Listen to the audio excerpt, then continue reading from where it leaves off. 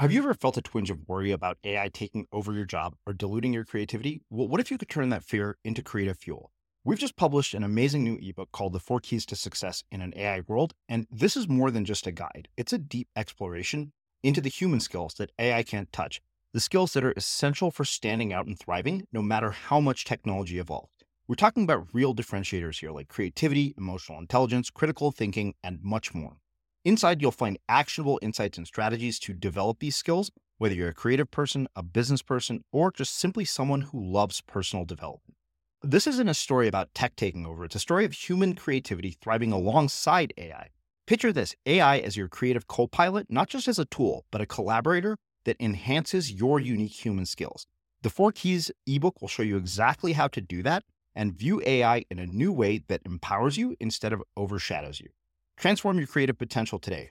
Head over to unmistakablecreative.com/4keys. Use the number 4, KEYS. That's unmistakablecreative.com/4keys and download your free copy. Planning for your next trip? Elevate your travel style with Quince. Quince has all the jet-setting essentials you'll want for your next getaway, like European linen, premium luggage options, buttery soft Italian leather bags, and so much more. And it's all priced at 50 to 80% less than similar brands. Plus, Quince only works with factories that use safe and ethical manufacturing practices. Pack your bags with high-quality essentials you'll be wearing for vacations to come with Quince. Go to quince.com/trip for free shipping and 365-day returns. Hiring for your small business? If you're not looking for professionals on LinkedIn, you're looking in the wrong place. That's like looking for your car keys in a fish tank. LinkedIn helps you hire professionals you can't find anywhere else, even those who aren't actively searching for a new job but might be open to the perfect role. In a given month, over 70% of LinkedIn users don't even visit other leading job sites. So start looking in the right place. With LinkedIn, you can hire professionals like a professional. Post your free job on linkedin.com/people today. Everyone knows therapy is great for solving problems, but getting therapy has its own problems too, like finding the right therapist, fitting into their schedule, and of course, the cost. Well, BetterHelp can solve those problems. It's totally online and built around your schedule. It's surprisingly affordable too. Connect with a credentialed therapist by phone, video, or online chat, all from the comfort of your home. Visit BetterHelp.com to learn more and save 10% on your first month. That's BetterHelp, H-E-L-P. Quality sleep is essential. That's why the Sleep Number Smart Bed is designed for your ever-evolving sleep needs. Need a bed that's firmer or softer on either side? Helps you sleep at a comfortable temperature? Sleep Number Smart Beds let you individualize your comfort, so you sleep better together. J.D. Power ranks Sleep Number number 1 in customer satisfaction with mattresses purchased in-store. And now, save 50% on the Sleep Number Limited Edition Smart Bed for a limited time. For J.D. Power 2023 award information, visit jdpower.com/awards. Only at a Sleep Number store or sleepnumber.com. Many of us have those stubborn pounds that seem impossible to lose, no matter how good we eat or how hard we work out. My solution is PlushCare. PlushCare is a leading telehealth provider with doctors who are there for you day and night to partner with you in your weight loss journey. They can prescribe FDA-approved weight loss medications like Wegovy and Zepbound for those who qualify. Plus, they accept most insurance plans. To get started, visit plushcare.com/weightloss. That's plushcare.com/weightloss. As creators, we're always on the move. Whether it's a live podcast event, a pop-up shop, or a workshop, we're constantly interacting with community, and that's where Tap to Pay on iPhone and Stripe comes in. Imagine this. You're at a live event, a listener loves your merch, or a participant wants to sign up for your course on the spot. With Tap to Pay on iPhone and Stripe, you can accept their payments right there and then, right from your iPhone, so there's no extra hardware or no delays. Total game changer. It's not just for creators. Any business owner can do this. It's about making transactions smoother and much more personal, growing your business in your way. We've been using Stripe for our products and courses for a long time, and now with Tap to Pay on iPhone, you can take your business to the next level too. So visit stripe.com/tapiphone to learn more. Remember, folks, with Tap to Pay on iPhone and Stripe, your business is always at your fingertips. In spite of all our communication technology, no invention is as effective as the sound of the human voice. When we hear the human voice, we instinctively want to listen in the hopes of understanding it. even when the speaker is searching for the right words to say. That's because the human voice resonates differently from everything else in the world.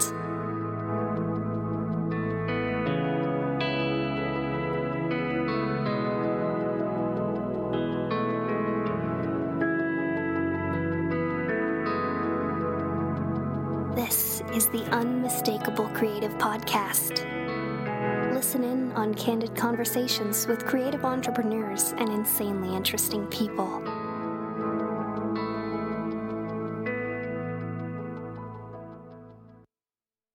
Today's episode of The Unmistakable Creative is brought to you by Selz. That's SELZ.com. If you're looking for an alternative to PayPal that can be used to collect payments for digital products, physical products, and even services, Selz is a fantastic option. There's no programming, no special templates, or special themes needed. And they recently even added the ability to give your customers a pay-what-you-want option. Many of the Unmistakable Creative listeners are already using Selz and absolutely love the product. In this episode of The Unmistakable Creative, I speak with Nicke Reese. Like many young people, Nicke Reese was wildly ambitious. While that ambition became the driving force of his entrepreneurial efforts, matters of the heart interfered. And what started was a radical shift from maximizing income to maximizing impact. I hope you enjoy this incredible story of love, heart problems, and what really matters in life. Nicke, welcome to The Unmistakable Creative. Thanks for having me. Yeah, it's my pleasure. I mean, you and I sat down a few years ago for the very first time, and you know, I remember thinking, damn it, that guy gave me some tough love, and I was really pissed off, but you also saved me a lot of headaches and time.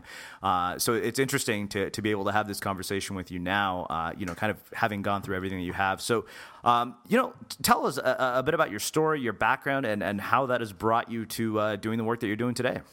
So how far back do you want me to go? Because I can go all the way back to like starting and failing my first business, or we can start like a little bit closer. What do you think's best? Let's go back, because what I want to know is I want to see all the things that have molded you into who you are today. That's what I want to hear about, and I'm pretty sure that's what our listeners want to hear about.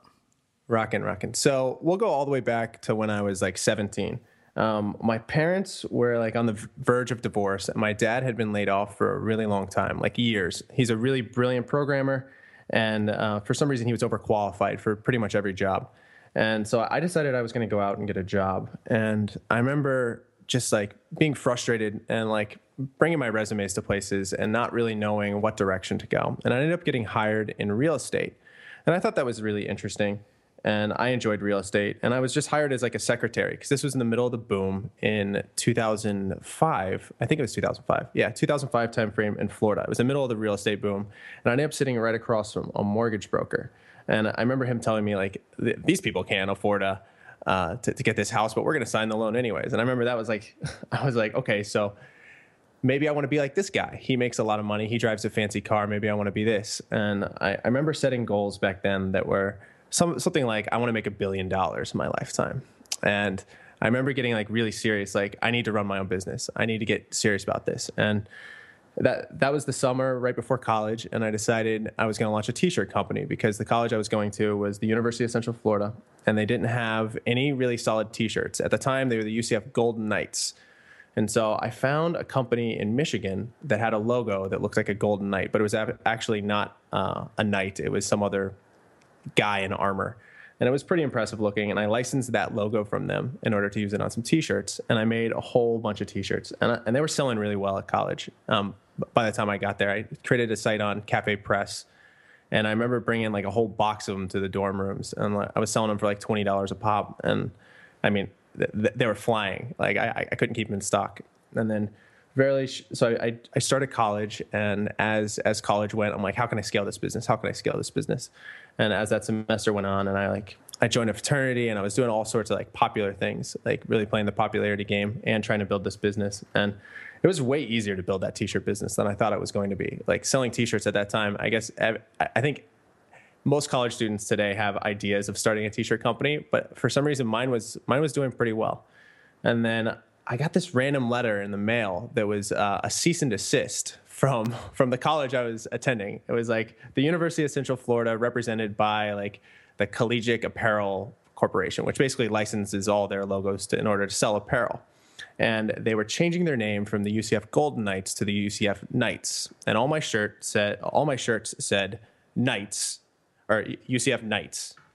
And basically, I was doing this under the idea of Ultimate College Fun is what UCF stood for. And it said it on the back of the shirts. And so I remember taking this letter and walking into Student Legal Services and being like, okay, what does this mean?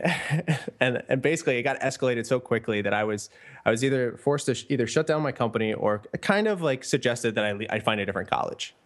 And it was interesting. I decided to shut down the company. And then I was like, all right, what am I going to do now? And from there, it was like, okay, I need my next big idea.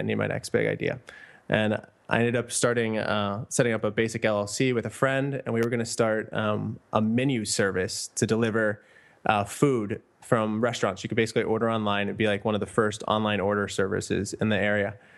And we got through all the paperwork, hired attorneys, everything, ended up deciding not to launch it after a few $1,000s in legal fees. So I'd taken all the money that I had made from the first business, poured it in the second business, and it failed. And at this time, my parents finally got divorced. And so here I am at college with no financial support, and I had spent all my savings. And I was like, what am I going to do? And so that really sets up the tone for the future and the rest of the stories. But basically that summer, the summer after freshman year, I once again went back to work at a real estate firm. And I was working at a branch of Sotheby's at this time. And I was hired because when you're hiring someone, you can't ask them how old they are. And they thought that I had graduated college at this point, and I was just interested in a summer job. And they basically hired me right after what I heard was 2 people had quit at the same time that were in charge of my position. And so I walked into this mess of a company, like 60 agents and more marketing collateral coming in than anyone knew what to do with. And I was like, okay, I'm going to take these skills that I've learned in these first 2 businesses. I'm going to put them to work here. And who knows what I'm going to do? I'm going to go back to college, and I'm going to party, and I'm going to graduate and get a job and forget these big goals of big money. And just so funny looking back. And I ended up working at that job and systematizing their entire system, their marketing system, so that they didn't need 2 people. And I within like 4 weeks, I had created like Excel documents and like cut out all the checks and balances. So basically, in order for a piece of collateral to go out, there'd be like multiple times an agent would have to sign off on it. And I basically streamlined it so that you'd have one sign off period, and everything else would be essentially I was on my own to create it. But there was one part of the system that I couldn't optimize, and that was email marketing. And at the time, I didn't know it, but I know now. And my marketing director was good friends with the person that was doing the email marketing. And it was just the most inefficient process. And I remember at the time, I'm like, I've systematized everything else. This is super fun, and this is super exciting, except, I can't systematize this part. And so she decided to let me go, like, take it home and work on it. So I took it home and worked on it, and came up with a way that would cut out her friend. And I didn't realize it was her friend at the time. And so I come back and I have this amazing proposal of what we should do as a company. I worked on it on all my time, and I was billing like $10 an hour or something. And like looking back, this was like, I don't know, like if I was an outside company, I would have charged like 10 grand to do it today. And it was just so funny. I presented it to her, and she's like, nope, we're not doing it. We're going to keep doing it the way we've always done it. And so I went home, continued to work on it. It was like, there's an idea here. And I was like, I got to make this money. I got to figure out how to make money. I'm like, I can't be this broke guy anymore. And I finally took it back in again. And she's like, Nick, I told you we're going to do it the way we've done it, or the way we've always done it. And at this time, I'm like, I can't work at a job where like my ideas aren't going to be like capitalized on. This is a good idea. And so after talking with my family, I went home and I created a PowerPoint presentation and decided I was going to ambush the president of the company with like an impromptu meeting and pitch him my idea. And looking back, I can't believe I had so much guts, but I did it. And I showed up at the office at 7 a.m. and everyone got there at 9. And I knew he got there around 7:30. And I was waiting outside, and I just told him, I got dropped off early, but hey, I have something to show you. And I walked him through it, and he like on the spot hired me. And I told him, oh yeah, but wait 1 second. I kind of went over my boss's head. You're going to have to hire me as an independent contractor when I return back to college. And he kind of smiled, and he's like, okay, let me think about it. But make sure you create a budget, because being an independent contractor isn't as easy as it sounds. And so I created a budget. In my next meeting with him, he's like, dude, you're not going to be charging me enough. And I'm like, what? I originally, the company that was servicing his company at the time was charging him like $100 in e-blast, which is when you send out it's basically a mass email to realtors. And I wanted to do it for 15. And he's like, you should charge a little bit more. So he convinced me to charge him more. And at that point I had my first mentor. And I ended up, to make a long story short, I ended up scaling that business through college. Like when I returned back to college, I was living under a bunk bed in a fraternity house with 2 other guys in like a 120 square foot room. And I went from being this popular guy that ran a t-shirt company and everyone knew, to like this guy that only worked on his like freelancing business. And there's all sorts of like crazy stories of like people going out and getting like absolutely wasted, which is what I wanted to do, but I knew I was like paying it forward. And I just focused on building this freelancing business. So throughout college, that's all I did pretty much. I went to school. I wasn't focused on school. School was always easy for me. And I ended up scaling that business to 6 figures by the time I had graduated. And in the meantime, I had gotten into affiliate marketing because I had a friend that was making like $10 a day off some ringtones website. And that's where things started to get interesting. Because at this point, my freelancing business was making about $60,000 a year. And I was working on it about 2 hours a day when I was, by the time I was a junior in college. And like it grew super fast. My marketing was brilliant. And I've always been pretty good at marketing. But I was like, this affiliate marketing thing, there's something to it. This whole passive income thing, it sounds cool. And just before that, the 4-hour work, or just around that time, the 4-hour work week came out, and I remember reading it, and it wasn't like popular or anything. Like I don't remember how I discovered it. It was still like a first edition of it, and I remember there's some good ideas in this, but I feel like this guy's just selling his, like, basically selling an idea. And I realized that there was like another path I could take instead of just running a business, but also like take something that had more automated income. And then I ended up just leaning full force into affiliate marketing, and like really started to like almost resent my email marketing business at this time because it wasn't making enough money, or it didn't have the opportunity to have passive income. And I was like addicted to this idea of passive income. And fast forward a little bit, and I discovered affiliate marketing, and in 2000, I don't know what year it was. I'm not going to get tripped up on that, but basically, I had figured out affiliate marketing, and I had within my first month, I had like an affiliate site that was making like $300 a month, and I'm like, this is what I'm going to devote my life to. And I started like I almost dropped out of college at that time because I thought there was just so much opportunity, and I kind of basically focused the rest of my efforts on affiliate marketing. And by 2010, when I graduated in 2009. I had moved to Austin in 2010. And I remember I had set all these huge goals for like big savings accounts and like all this stuff. And I was never really like a big spender. I didn't want like more toys, and I wasn't interested in travel at that time. And I don't know what I was going to do with all the money, but for some reason I felt like my self-worth came from making money. And I know that's like, I'm an only child, and I was brought up if like when I saw my dad not making money, like, and him and my mom fighting, I thought that the reason they were fighting was because he couldn't make money. And so like a lot of my like self-worth came from like making money. And at this point, like I was about in 2010, it was when I finally like got the worst. I remember it was like all of that, all those emotions kind of hit. And I realized that I wasn't like, money wasn't going to make me fulfilled in a way that, I don't know. I was 24, and I remember I was 23 at the time, and I was sitting on my couch, and it was a day in March, and my accountant called. And I don't remember the specifics. I think it was a Friday. It was Friday night, and I was supposed to be out with some friends, but instead I decided to stay in and play video games and focus on like the affiliate business stuff. Focus on it, right? It wasn't taking any time. And I remember just playing video games, got a call from the accountant, and she's like, Nick, you broke your reach goal. Like, you broke your stretch goal for the year, and it's March. And I remember like at that moment, I was like, I got to call you back. And I just like broke down in tears. And I was like, and it wasn't tears of happiness. Like you would expect it to be like really exciting time.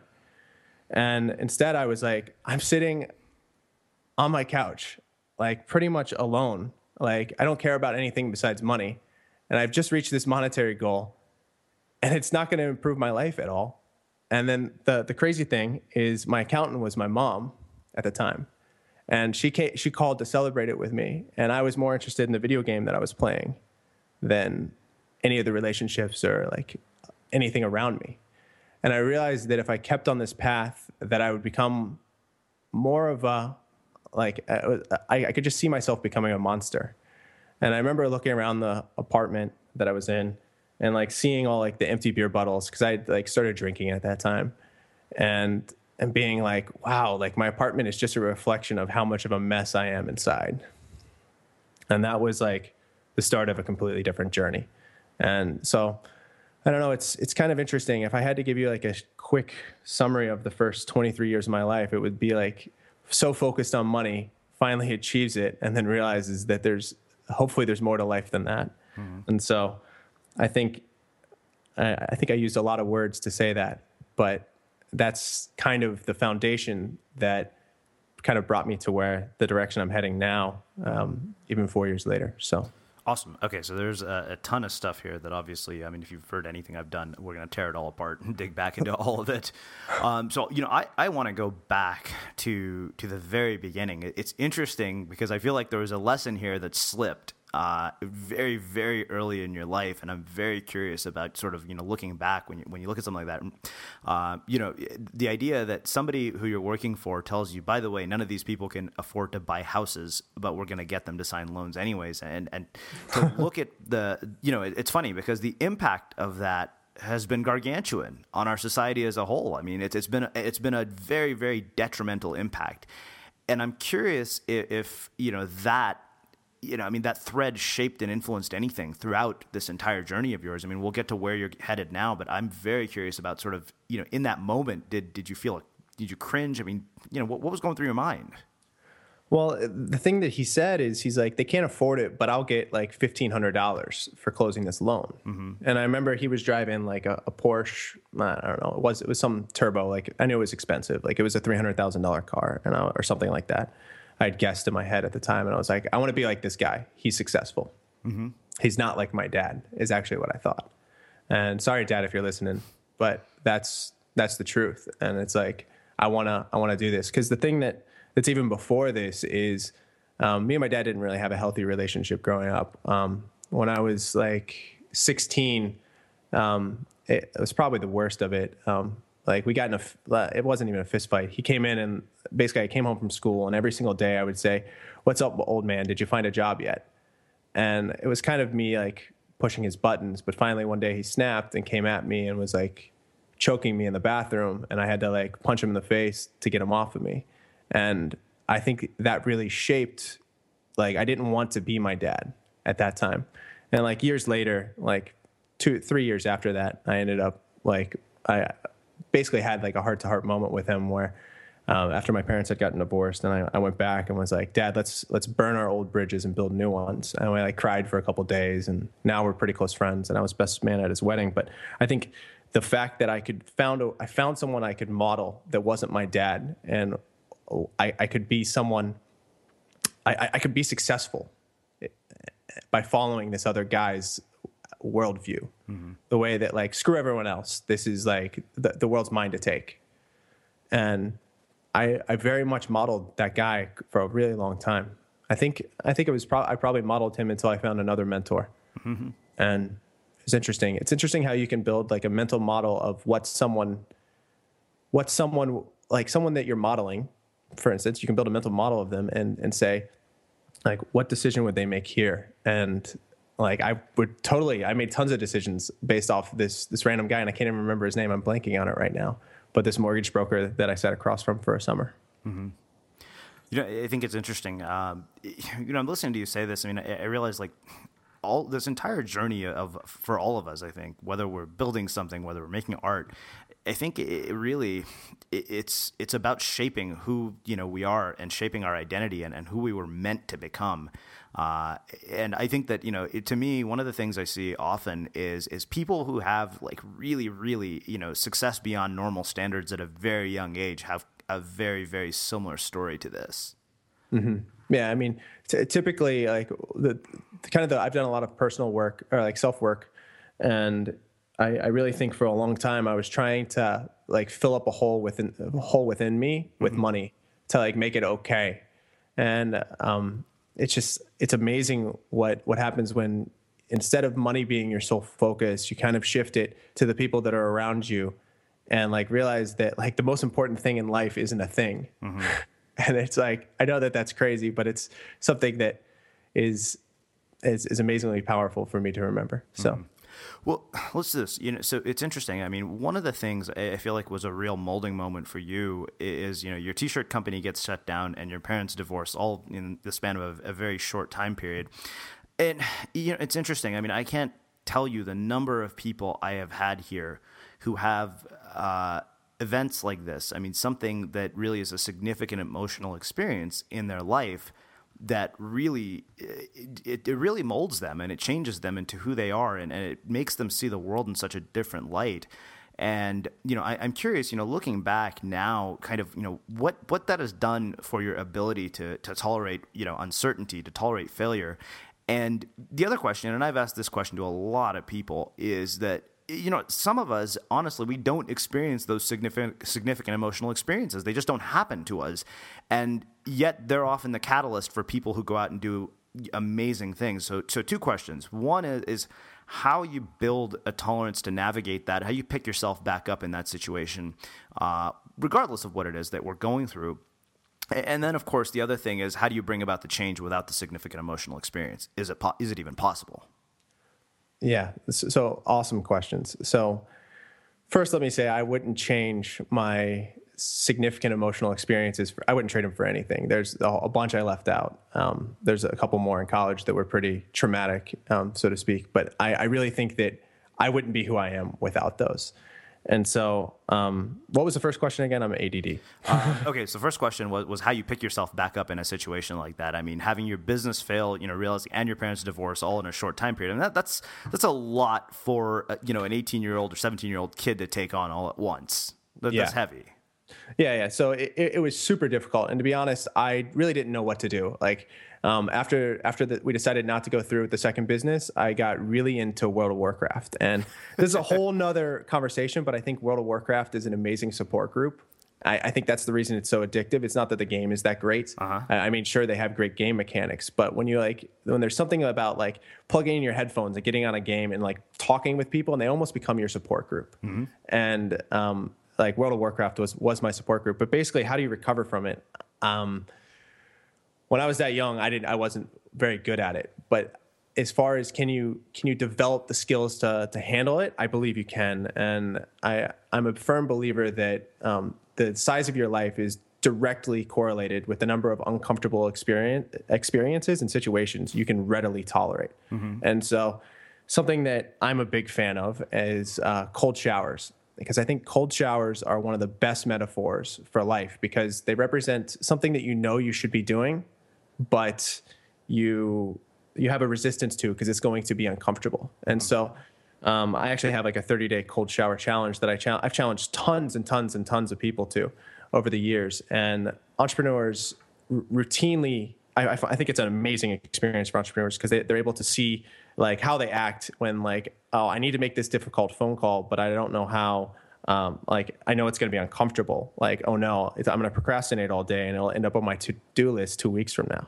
And so you start seeing that like when every single morning you wake up and you're like, I'm willing to be uncomfortable in order to live the life I want. And when that's represented by something that you're going to do daily, if you're like hygienic, it's pretty awesome. So I do think if you practice being uncomfortable and like immediately tackle situations that are uncomfortable, you can really build up that tolerance to them. Well, I love that because it's actually incredibly simple, right? It's not, I think that when we think of building a tolerance for discomfort, we think of it in terms of grandiosity, right? Like, hey, sell everything you own and, bail out. And that's, to me, that's not building a tolerance for discomfort. That's doing something that's probably somewhat stupid if you're not prepared for it.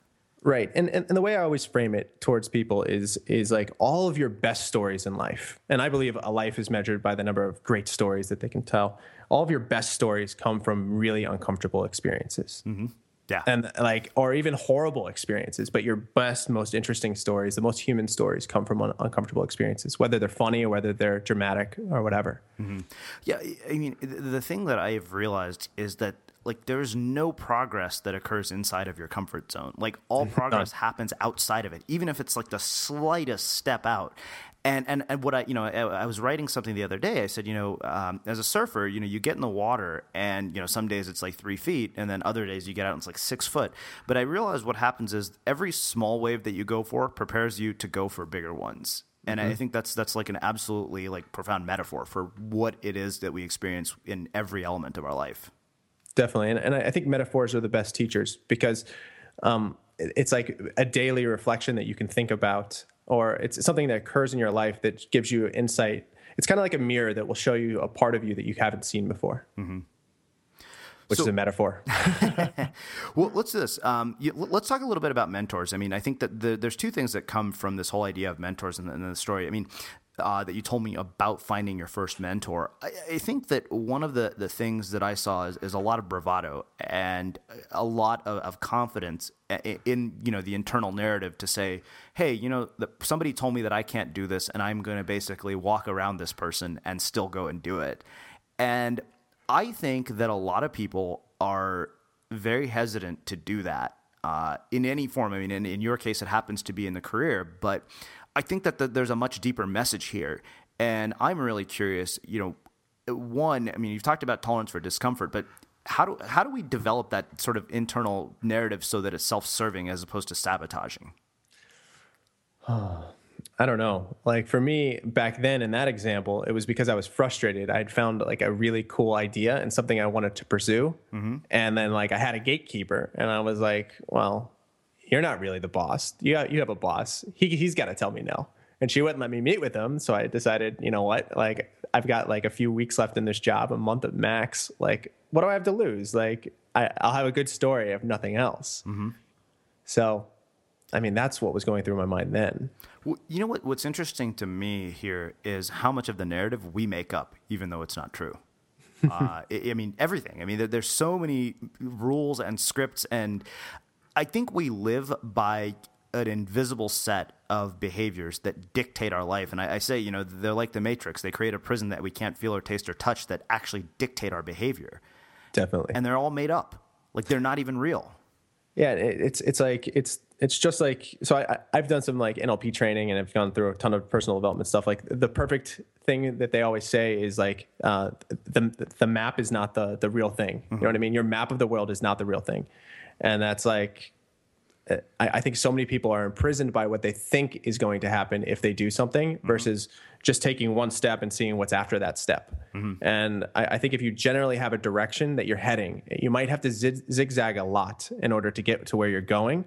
But if like you're never going to have enough information at the get-go. And so if you just keep putting one foot after another, you're in a solid position to make decisions at each step is the way I look at it. And I think, I mean, being an only child, I think has a lot to do with kind of my ability to, or the reason why I kind of was comfortable jumping over someone's head. Like if mom says no, then talk to dad, or if dad says no, then talk to mom. Like there's always like another gatekeeper, so to speak, or someone else that could stop you. And I really just, I don't know why I jumped it then.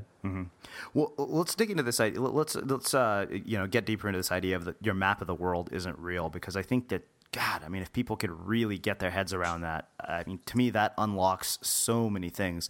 I think that, there's two things here. One is a thread that I've brought up over and over again on the show, is this idea that, circumstances and identity become intertwined to create reality. And when you can separate the two, then, really magical things start to happen. But I mean, if the map of the world isn't real, I mean, how do you make up a map or how do you develop a map that serves you?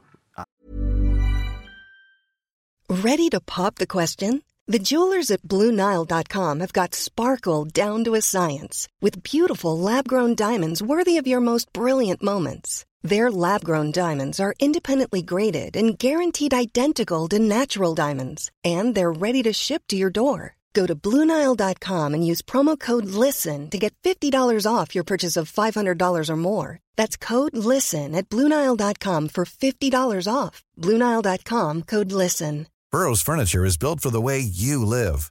From ensuring easy assembly and disassembly to honoring highly requested new colors for their award-winning seating, they always have their customers in mind. Their modular seating is made out of durable materials to last and grow with you. And with Burrow, you always get fast, free shipping. Get up to 60% off during Burrow's Memorial Day sale at burrow.com/ACAST. That's burrow.com/ACAST. burrow.com/ACAST. Hiring for your small business? If you're not looking for professionals on LinkedIn, you're looking in the wrong place. That's like looking for your car keys in a fish tank. LinkedIn helps you hire professionals you can't find anywhere else, even those who aren't actively searching for a new job but might be open to the perfect role. In a given month, over 70% of LinkedIn users don't even visit other leading job sites. So start looking in the right place. With LinkedIn, you can hire professionals like a professional. Post your free job on linkedin.com/people today. Everyone knows therapy is great for solving problems, but getting therapy has its own problems too, like finding the right therapist, fitting into their schedule, and of course, the cost. Well, BetterHelp can solve those problems. It's totally online and built around your schedule. It's surprisingly affordable too. Connect with a credentialed therapist by phone, video, or online chat, all from the comfort of your home. Visit BetterHelp.com to learn more and save 10% on your first month. That's BetterHelp, H-E-L-P. Hey, Dave. Yeah, Randy. Since we founded Bombas, we've always said our socks, underwear, and T-shirts are super soft. Any new ideas? Maybe sublimely soft. Or disgustingly cozy. Wait, what? I got it. Bombas. Absurdly comfortable essentials for yourself and for those facing homelessness. Because one purchased equals one donated. Wow, did we just write an ad? Yes. Bombas. Big comfort for everyone. Go to bombas.com/ACAST and use code ACAST for 20% off your first purchase. This is Paige, the co-host of Giggly Squad, and I want to tell you about a company that I've been loving, Olive & June. Olive & June gives you everything that you need for a salon-quality manicure in one box. And if you break it down, it really comes out to $2 a manicure, which is absolutely insane. It's also so easy to get salon-worthy nails at home with Olive & June. The difference between how your nails used to look when you did them yourself and now with the Mani system is a complete game changer. The best thing about Olive & June, too, is it's a quick dry. Dries in about 1 minute, lasts for 5 days, and full coverage in up to 1 to 2 coats. Visit oliveandjune.com/perfectmani20 for 20% off your first system. That's oliveandjune.com/perfectmani20 for 20% off your first system. And really, empowers you and gives you that ability to keep putting one foot in front of the other. Well, you've got to model it off other people. Like, I at least in my opinion, like, I can't tell you the number of like books I've listened to on Audible when I was like commuting all the time in my first business. I was, oh my goodness, like Audible changed my life. Like the ability to, and just like this podcast, it's like you have to surround yourself with other people who have better maps than you. Mm-hmm. And like I'm a fan of business books to some extent, but memoirs and like biographies are where you really get people's maps of the world. Mm-hmm. And it's just amazing. Like Oprah's biography is amazing. Steve Jobs' biography, like if you haven't read it, it's great. There's so many like good ones that it's like Dale Carnegie's. And Andrew Carnegie's, like just such different perspectives in the same family. And I think if you want to improve your map of the world, you got to start looking and figuring out how other people have built theirs. Mm-hmm. Yeah, I love that. I love that you brought up memoirs as opposed to business books, because I think that, we live in sort of this incestuous ecosystem where we're all reading the same stuff. We're all, reading the same types of books, reading the same blogs. And one of the things I'll never forget, and I may have mentioned this on a show before, when I asked Julian Smith, I said, what makes you such a compelling writer? And he said, well, I don't read blogs. And I said, you have one of the most popular blogs on the web. How's that possible? But I can tell you, ever since I really took that advice to heart and spent more of my time reading books, I mean, most of you guys know at this point, I have a ritual every morning. I sit down in a room where there's absolutely no technology. I set it up the night before. There's a notebook, a pen, and a few good books. And that's my entire, that's fundamental to my creative process. And I think that when you start to expose yourself to different art forms and different thought processes, I mean, it really expands your view. And I think effectively what it does is it makes the map richer. It makes it much easier to create a much richer ecosystem than you would be if you keep living in this incestuous circle. I totally agree. And I haven't read blogs actively since like 2007. I killed my feed reader in 2007 when I was like into affiliate marketing, because I realized that I wasn't going to ever take action because there's this endless stream of new ideas that I could implement, which is imagining implementing them was way more fun than actually implementing them. Mm-hmm. And so I decided, when I realized that, I was like, all right, this thing's got to go. And I haven't actively read blogs since then. And instead, I did replace them with books, because someone finally said to me, where else can you pay $10 to $30 for something that someone spent 12 months or more of their life fretting over every small detail? Mm-hmm. Like, it's such a good perspective. And I've never really been a fiction person, but recently I've gotten a lot more out of fiction than I have actually business books. So it's pretty fantastic. And I think there's this, so there's a book called The Pillars of the Earth. And that book actually kind of like unlocked something for me that really changed the way that I started thinking about business. Because I've kind of been on this journey since like kind of where the story stopped. I've been on this journey of like giving back and realizing how lives are so intertwined. And so, basically, the book, The Pillars of the Earth, talks about it, like leads you through the lives of multiple generations, and how like it's a historical fiction book, but it's like it'll show you how the consequences of like one father will impact another family down the line. And I started getting obsessed with that idea, and how like my actions today like are going to profoundly impact the people in front of me in a way that I can't even fathom. Mm-hmm. And so after my big identity crisis in 2010, I really focused on, it was about a year and a half for me to like fully pull out of like, who am I? You know what I mean? And that's when we met in a mm-hmm. bar in New York City. And then since then, like I stumbled over Pillars of the Earth, and that really unlocked like, hey, like there's something more than you. Like once you know how to solve the money problem, I think solving it over and over and over is fairly easy. Like it's not always straightforward, but it's simple. It's like make more money than you spend, like, right? But I really think solving the impact equation is much more difficult, and that's something that I'm like devoting my life to essentially right now. Mm-hmm. And I find it much, much more fulfilling. And it's all, I can trace it all back to reading a fiction book, which is not a business book, which is pretty crazy. Well, let's do this. I want to go back to the identity crisis, because we really haven't talked about that in a lot of depth. I'm not going to let you out of here, Nick, without doing that. I told you that before we hit record. I honestly think that to some degree, life as a whole is one gigantic identity crisis that we're trying to overcome. Totally. I totally agree. It's one of those things, like I look at it and I say, but by the time you reach adult life, your real identity is basically buried under layers of social programming, expectations, the things that have happened to you. And I think that, and there are two things that come from this. I mean, I think that, in a lot of ways, you almost have to bring about your own identity crisis if it doesn't happen. And, sometimes it happens early, sometimes it happens late. I think maybe, the question for me is, it's very likely that you could have gotten to that point and just kept going down the path that you were at. Totally. And I think that happens to many, many people. And so what I'm really curious about is how you basically develop the awareness that, hey, maybe there is an identity crisis going on here. And then we'll get really into the transformation, because I think that, one of the things that you said to me before you hit record here is that you've never really, allowed yourself to be vulnerable, because we all kind of know you as this guy who has done a lot. I mean, truth be told, I remember walking away from that, meeting at a bar thinking, I'm really pissed off. That was one of the most intimidating conversations I've ever had in my life. Not to make you uncomfortable, but my point being, like, how do you develop the awareness that, there is an identity crisis going on here?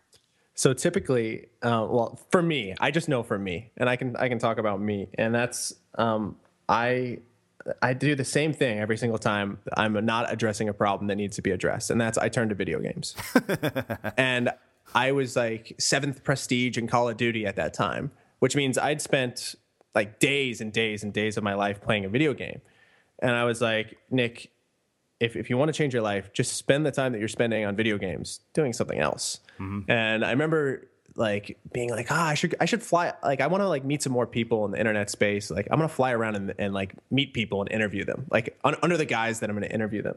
And I remember I bought a video camera. My business partner thought I was crazy at the time.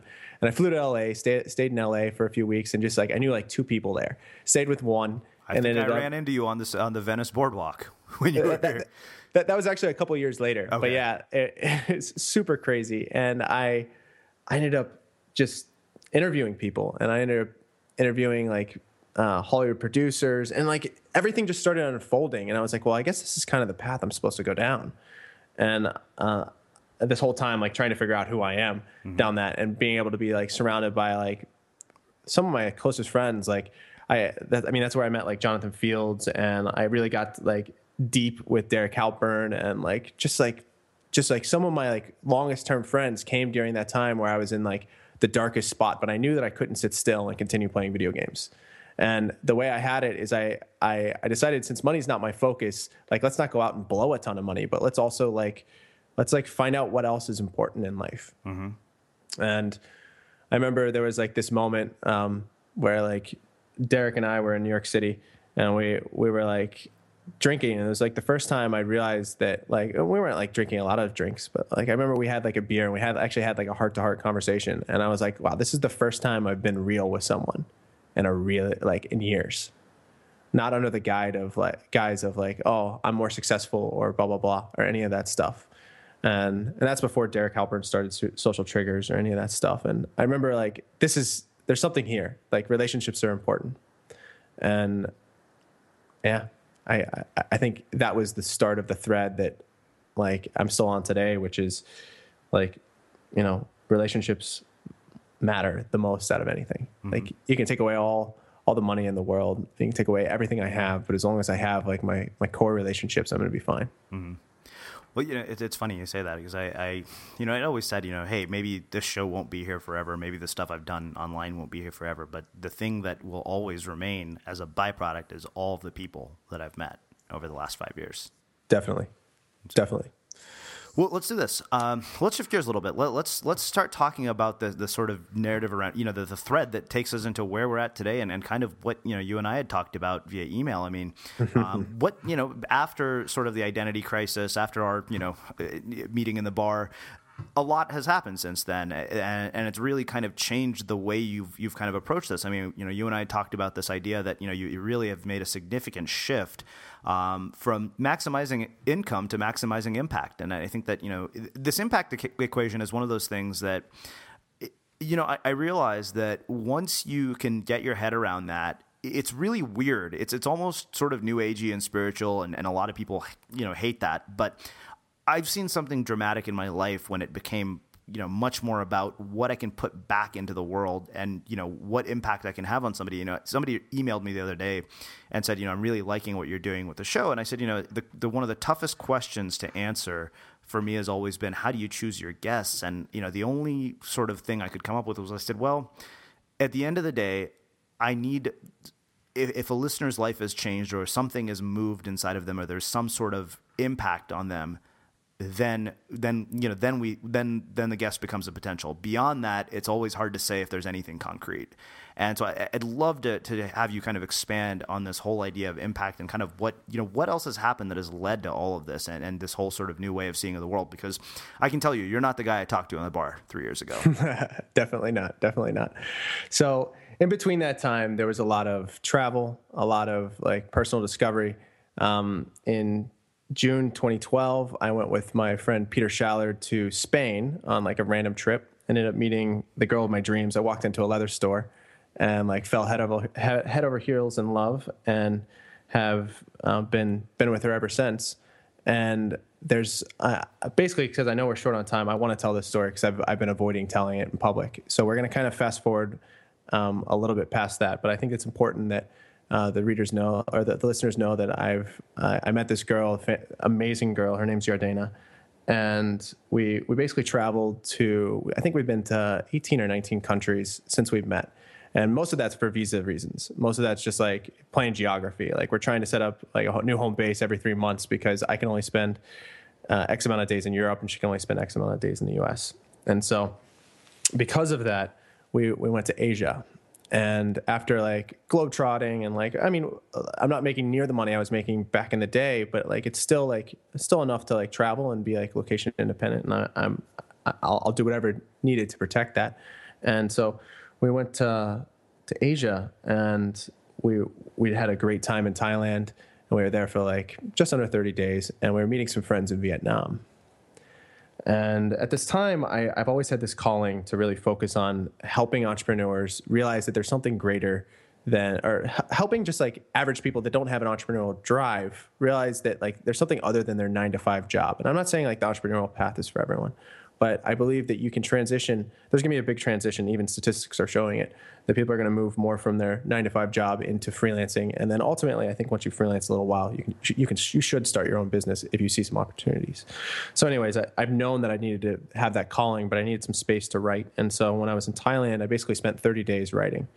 And at the end of it, I got really sick, and we went to Vietnam. And I remember flying into Vietnam, and like we were leaving Singapore because that was where our stopover was, and we didn't have a visa, and we scrambled to get our visa last minute, and our flight took off in 2 hours, and they're like, there's no way you're getting a visa. And at this point, I that morning before we flew to Singapore, I had woke up with like basically Montezuma's revenge, or whatever you want to say. I was like, fluid was coming out every which way, and I was like in trouble. I was in the most pain of my life. Like I thought I was like gonna die or something. Like it was unusual how much I was like vomiting and whatnot. And so like the whole day was like framed around, are we gonna get this visa? And I'm like really sick. And so ended up finding a friend who knew someone who could get a visa for us, and we ended up getting it just a few seconds. And I'm telling this story way faster because I know we're short on time. But we get into Vietnam, and we don't have enough money in order to pay the entry fee to get into Vietnam. And so at this point, I'm like, wow, are we making a mistake? We're in like a communist country. I don't know what to expect. I don't speak the language. And like, I've traveled a lot of places and I'm not scared, but I was intimidated then. And I don't know if it was like being sick or what. And so the ATM's not working, and they say, you have to pay this, and there's no return flights to anywhere, because we were on the last flight into Vietnam. And like, you have to pay this. And they took my passport and basically wrote me a handwritten note in Vietnamese that said, go find an ATM. And like, they would let me back into the airport. So all I have is my wallet. And Yardana, who was not my fiance at the time, but she was my girlfriend. And I had in the bag she was holding when I went out to go venture to get money to let us into the country was like an engagement ring hidden. And that's, like, I was like, you got to protect these bags. Like, it was important. And it was like kind of like an ongoing thing. Like, how long can I hide this engagement ring? And I finally went and got the money. We got into the country, but it was like that set up the whole tone for our entire experience in Vietnam. So the first couple of days we were there to meet with a few people that I know through like the Tropical MBA circle or Dynamite circle, and we ended up meeting up with a couple of them. And then one morning, we woke up to go get pastries at like a French bakery place. And we got in the cab, and my heart was just, it wasn't beating. Like I would try to, it was like fluttering in my chest. Like it was like trying to escape my chest. It felt like a butterfly was like trying to jump out of my chest. And I would put my hand to take my pulse, and there was no pulse in my throat. And I remember being like, oh my gosh, am I dying? And at this point, we'd just been dropped off by a cab, and I just sat down on the steps at our apartment, and I was like, Yarde, can you get that other cab? And like, I like hobble over to it, going in and out of like darkness basically, and was like, we got to get to the hospital. And she's like screaming, hospital, hospital, hospital, like banging on her chest. And the Vietnamese guy has no idea what's going on. And so I finally get into the cab after like 20 seconds of like crawling over there. And I'm like, just shocked. I'm like still like with it. And I hand her my phone and I said, Google it. And I don't remember anything else. And then we wake up in, I wake up in a hospital in Vietnam. It ends up it was the best cardiac hospital in all of Vietnam. So thank goodness for Google. It was like the top result, I guess. And I wake up being poked with a needle and having like blood taken out of my arm. And I look around and there's nothing that's in English. I was taken to a Vietnamese hospital, not like an expat hospital.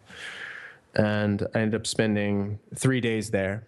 And I guess when at least when you're in Vietnam, you basically become property of the hospital when you owe them money. Mm-hmm. And so they wouldn't let me leave or we didn't have internet service. We didn't have any way of contacting anyone besides like our one cell phone battery that kept dying.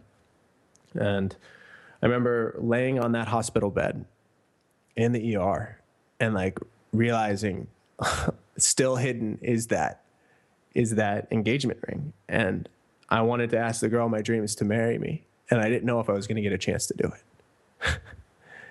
And I don't know, like something there like clicked. It's like, how long is it going to take you to realize that like relationships are what matter and like impact is what matters? Like, how long is it going to take you? And then how long is it going to take you to actually follow your heart and actually know that like, you know, money isn't everything and like impact is like, wake up, you're meant to do this. And I don't know, that's like, I don't know what else to say. Like that was like the wake up call. And yeah. Amazing. And this is why I wanted to have you on the show. Truly mind blowing. So couple more questions and then we'll close things up here. You know, I think that once you make that shift, I think everybody, you know, to some degree understands that is really where, you know, your life starts to change. What I guess for me, you know, how does that play out in terms of, you know, what are the expressions of that calling for you? And then, you know, when we figure out that, hey, you know, we're here to make some sort of a difference in the world, you know, how, you know, what is the expression of that calling going to end up being for us? I mean, how do we figure that out? I think most of us know deep down inside, like at some point, what they're meant to do. Mm-hmm. And I think it just takes a little while for it to wake up or have the guts to face that uncomfortable situation and conversations that might arise out of that. And for me, even that hospital trip to Vietnam wasn't the end of it, because I basically, after that trip, I was like, Nick, you can't keep writing about this stuff. Apparently that's the problem with your heart. That's what caused it all. Mm-hmm. And so at this point I had written like probably, I was like 85 pages into a book. Mm-hmm. And like all about kind of like my journey and whatnot, and what I think like entrepreneurs could do, and like kind of the whole thing that I talk about today. And I basically just stopped it, and the heart issues stuck with me for, I don't know, months and months. And then there was this moment, I got my heart checked out in New York City, because I was having roughly 3,000 heart palpitations a day. Mm-hmm. Some percentage of my heartbeats a day, like almost 5% of my heartbeats a day, were irregular. And it was an electrical circuit problem with my heart, and it would beat too fast. And I had what's known as PVCs. And then in October, I stumbled across my writing that I had given up. And one of my heart palpitations were at their worst. And as I started reading it, I would just kept breaking down into tears, being like, why are you ignoring this again? And like, it's amazing. I started reading it and started writing, and I haven't had heart palpitations since then, which like blows my mind if that's not biofeedback. But how is it channeled today? I really am a firm believer that you only have enough focus to do one or two things really well. Mm-hmm. And so I think, so like I have some like VAs overseas, and they have faster broadband internet than some people do in where I'm living in Tennessee.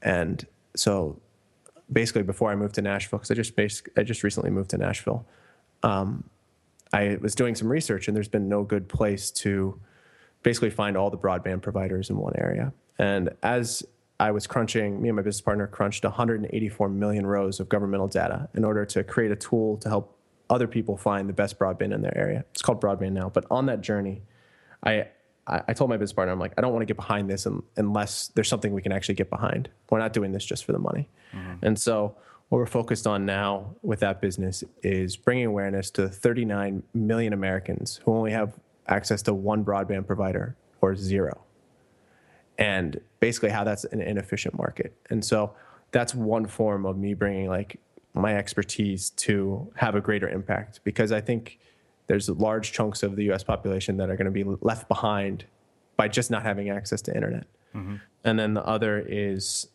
with what I'm doing on Nicholas Reese, which is really trying to create tools and systems to help people realize that there's a different path you can take in life. Mm-hmm. And sure, it's going to consist of some uncomfortable situations, and sure, you're going to have to develop new skills, but that's ultimately the manifestation of this wake-up call that there's more out there than the money, and that relationships and how you want to spend your energy are really the most important things. Mm-hmm.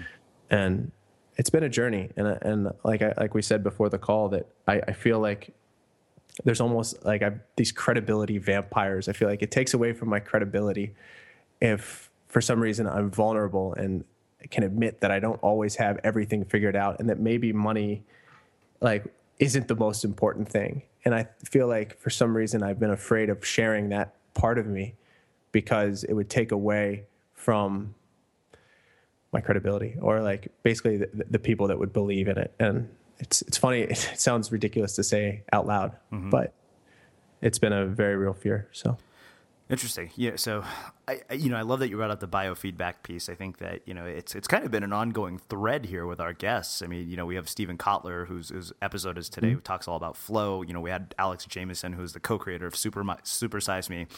And, that's a common thread, paying attention to, how your body responds to what the world is giving back to you. It's really one of those things I think that, I think it's covered up in health and wellness and all this nonsense, and it's marketed in energy drinks and crap. But I think it really comes down to very simply paying attention to how your body responds to the situations that you're in. And it's really easy to ignore that impulse. I mean, I got really, really bad IBS in my 20s, and it was amazing. Like after those jobs that I absolutely despised stopped, it all went away. And it was kind of like, oh, and I mean, I wanted to force the issue. Like, I was in sales and I thought, this is it. I have to be this successful salesperson. I have to figure out how to get to 6 figures as a salesperson. I have to get every award. And in the meantime, I'm destroying any sense of health I have in pursuit of some accolade that nobody is going to give a shit about when I die. Right. So, wow. Really, really just mind-blowing stuff, Nick. I mean, I am really, really pleased that you reached out to me. I think this is such an incredible story of going through a transformation and experiencing something I think that, people really need to hear, because I think it's really... in the world that we live in, where everybody seems like they're up to something far more epic than we are, it's really easy to be the person that you were at the beginning of this. Totally. And if you would have told me back then, or when I wrote that goal to make $1 billion, like that I would be here where I'm at now, focusing on what I'm focusing on, I think I would have laughed in your face. Mm-hmm. It's just so funny. And I think the ability to allow yourself to change and to be humble. Like I think I've learned to be, I know I've learned to be a lot more humble than I was when I first started. I was much more arrogant. And I just think it's very interesting to give yourself the space and the self-love to allow yourself to go through the changes you need to go through. Mm. Because really, like you said, and like basically the map is not the model, your map of the world is not the world. Basically, your expectations and everything that you have within and like all those ideas you have to let yourself develop into something other than that. Mm-hmm. and be comfortable and be okay with that, because really all of those are just your expectations that you've had before or that society programmed into you or whatnot. Mm-hmm. And I think that self-love and that ability to let yourself go and develop into what you need to is so powerful and key. And I think if there's anything that people get out of this, I would love for them to get that out of it, that like self-love and the ability to evolve and let yourself evolve in whatever direction that feels best and like that you need to go. I think that would be key. That would be huge. Awesome. I would consider that a success. So, Nick, I'm going to wrap things up with one last question for you. Our show is called The Unmistakable Creative. So, in a world of this much noise, how do you become unmistakable? You be yourself and you have an impact on others. Awesome. Well, Nick, this has been absolutely fantastic. I think our listeners are going to really, really get a lot out of this conversation. So I can't thank you enough for taking the time to join us and share your story with our listeners here at The Unmistakable Creative. Definitely. Thanks for having me. Yeah, my pleasure. And for those of you guys listening, we'll wrap the show with that. Remember, if you're looking for an easier way to sell an ebook, e-course, or any other digital product from your blog, be sure to check out Selz. That's SELZ.com. It's super easy to use. You just name your product, upload your files, and you can embed the option to purchase right there on your website so people never even have to leave. There's no programming involved. Your buyer gets instant access to the product, and you even get your buyer's email address. So be sure to check out Selz.com. That's SELZ.com, and I hope you've enjoyed the show.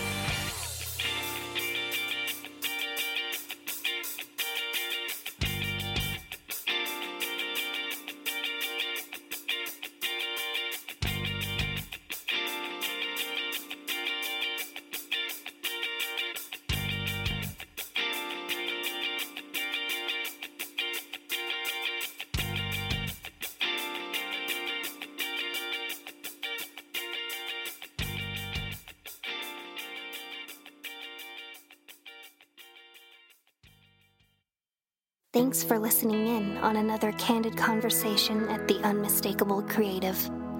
Embrace your inner misfit. Express your creative voice.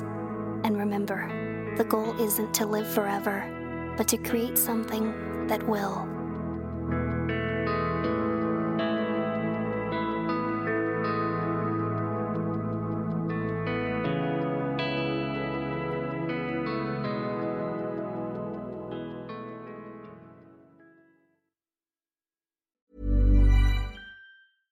Imagine the softest sheets you've ever felt. Now imagine them getting even softer over time. That's what you'll feel with Boll & Branch's organic cotton sheets. In a recent customer survey, 96% replied that Boll & Branch sheets get softer with every wash. Start getting your best night's sleep in these sheets that get softer and softer for years to come. Try their sheets with a 30-night guarantee. Plus, get 15% off your first order at bollandbranch.com. Code BUTTERY. Exclusions apply. See site for details.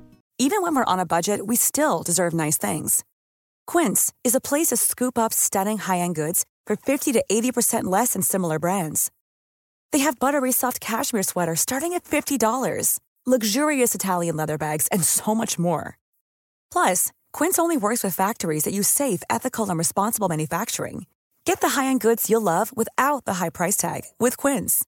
Go to quince.com/style for free shipping and 365-day returns. Mom deserves the best, and there's no better place to shop for Mother's Day than Whole Foods Market. They're your destination for unbeatable savings, from premium gifts to show-stopping flowers and irresistible desserts. Start by saving 33% with Prime on all body care and candles. Then get a 15-stem bunch of tulips for just $9.99 each with Prime. Round out Mom's menu with festive rosé, irresistible berry chantilly cake, and more special treats. Come celebrate Mother's Day at Whole Foods Market. Imagine the softest sheets you've ever felt. Now imagine them getting even softer over time. That's what you'll feel with Bowl and Branch's organic cotton sheets. In a recent customer survey, 96% replied that Bowl and Branch sheets get softer with every wash. Start getting your best night's sleep in these sheets that get softer and softer for years to come. Try their sheets with a 30-night guarantee. Plus, get 15% off your first order at bowlandbranch.com. Code BUTTERY. Exclusions apply. See site for details. Have you ever felt a twinge of worry about AI taking over your job or diluting your creativity? Well, what if you could turn that fear into creative fuel? We've just published an amazing new ebook called The 4 Keys to Success in an AI World, and this is more than just a guide. It's a deep exploration into the human skills that AI can't touch, the skills that are essential for standing out and thriving, no matter how much technology evolved. We're talking about real differentiators here, like creativity, emotional intelligence, critical thinking, and much more. Inside, you'll find actionable insights and strategies to develop these skills, whether you're a creative person, a business person, or just simply someone who loves personal development. This isn't a story about tech taking over. It's a story of human creativity thriving alongside AI. Picture this, AI as your creative co-pilot, not just as a tool, but a collaborator that enhances your unique human skills. The 4 Keys ebook will show you exactly how to do that and view AI in a new way that empowers you instead of overshadows you. Transform your creative potential today. Head over to unmistakablecreative.com/4keys. Use the number 4, KEYS. That's unmistakablecreative.com/4keys and download your free copy.